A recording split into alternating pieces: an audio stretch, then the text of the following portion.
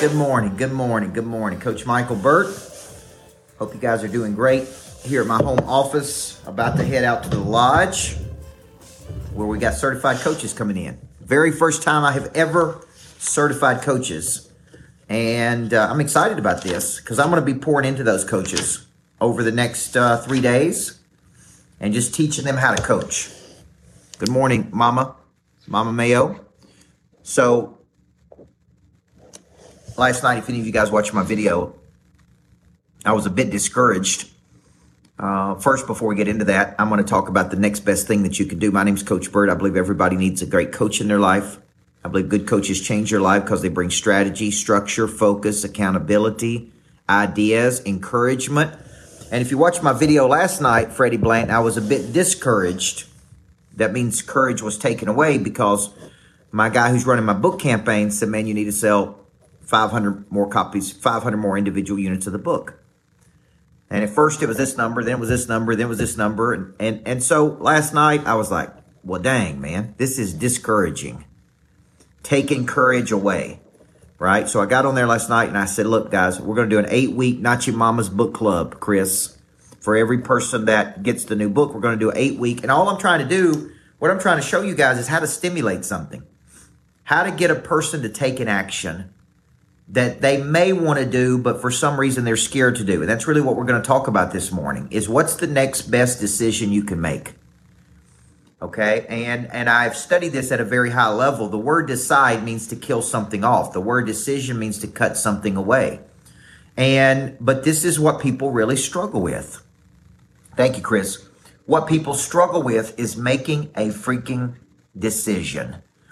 Right. And it's interesting to me because I'm making some big decisions right now. I'm making decisions about the lodge. I'm making decisions about Nashville at the Greatness Factory. I'm making decisions about programs I want to do. I'm making decisions about how to take this book and make it a big hit for everybody.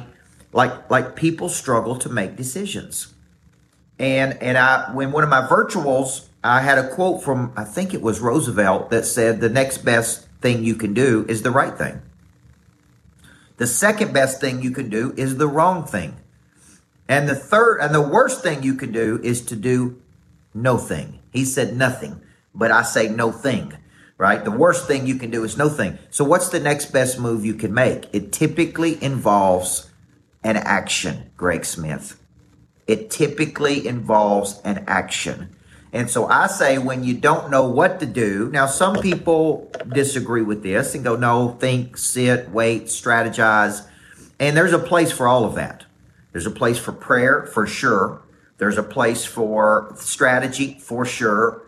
But also there's a place for getting the wheels turning, for motion, for energy, for follow-up, for something. So how do you make decisions? What is your filter, Dean Smithia, for making decisions?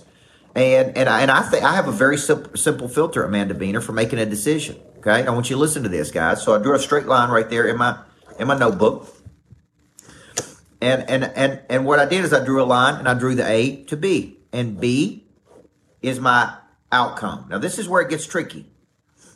B is my ideal future. So here's the question you ask when you're making a decision: will this move me closer to my B? And if it won't, why am I doing it? Will it move me closer to my B? Now, this is where it gets tricky. Some people put happiness as their B. Will it make me more happy? Will I think I'm happy if I make this decision? So I look at it like this. B is a championship. A is my current position. Will this move help me move toward that B? And if it will, then the decision is easy. Make the investment, spend the money, get the relationship, do whatever it is you got to do. So remember what I'm telling you. The next best decision you can make is a decision that moves you closer toward your B. If your B is passive income, for example, and you say, look, my B's passive income, and I want $500,000 of passive income. That's greater than my living expenses, Travis Talley. Then you step back and you go, okay, what are the actions I could take between A and B to get me there, okay? How much passive income do I currently have? What are the mechanisms I have in place to produce passive income? See, now I start going down a path of actions So remember this as you go throughout the day and you make decisions. The best decision, Kenya Robbins, you can make is the next right decision, although we don't know if a decision's right or wrong. So we have to grasp that we're going to make wrong decisions. Okay? So we can't have the fear of making a wrong decision cost us time, money, energy. If you could know something 5 years ago, like I wish now, if I went back, I've written 17 books. I wish now I would have gotten coaching 15 books ago on how to make a book a bestseller. I wish before I'd spoken at 10X, people taught me how to make an offer correctly. I wish that, I would have had certain types of coaching during my first couple of years of running this business. I wish that maybe I would have chosen some different investment vehicles 10 years ago. See, when we know better, we do better. Okay? Which is why, so people don't make decisions because of fear of the unknown. And, I totally get that. So I would encourage you, get clear on the B, move toward the B, Daniel Hodges, stay focused on the B.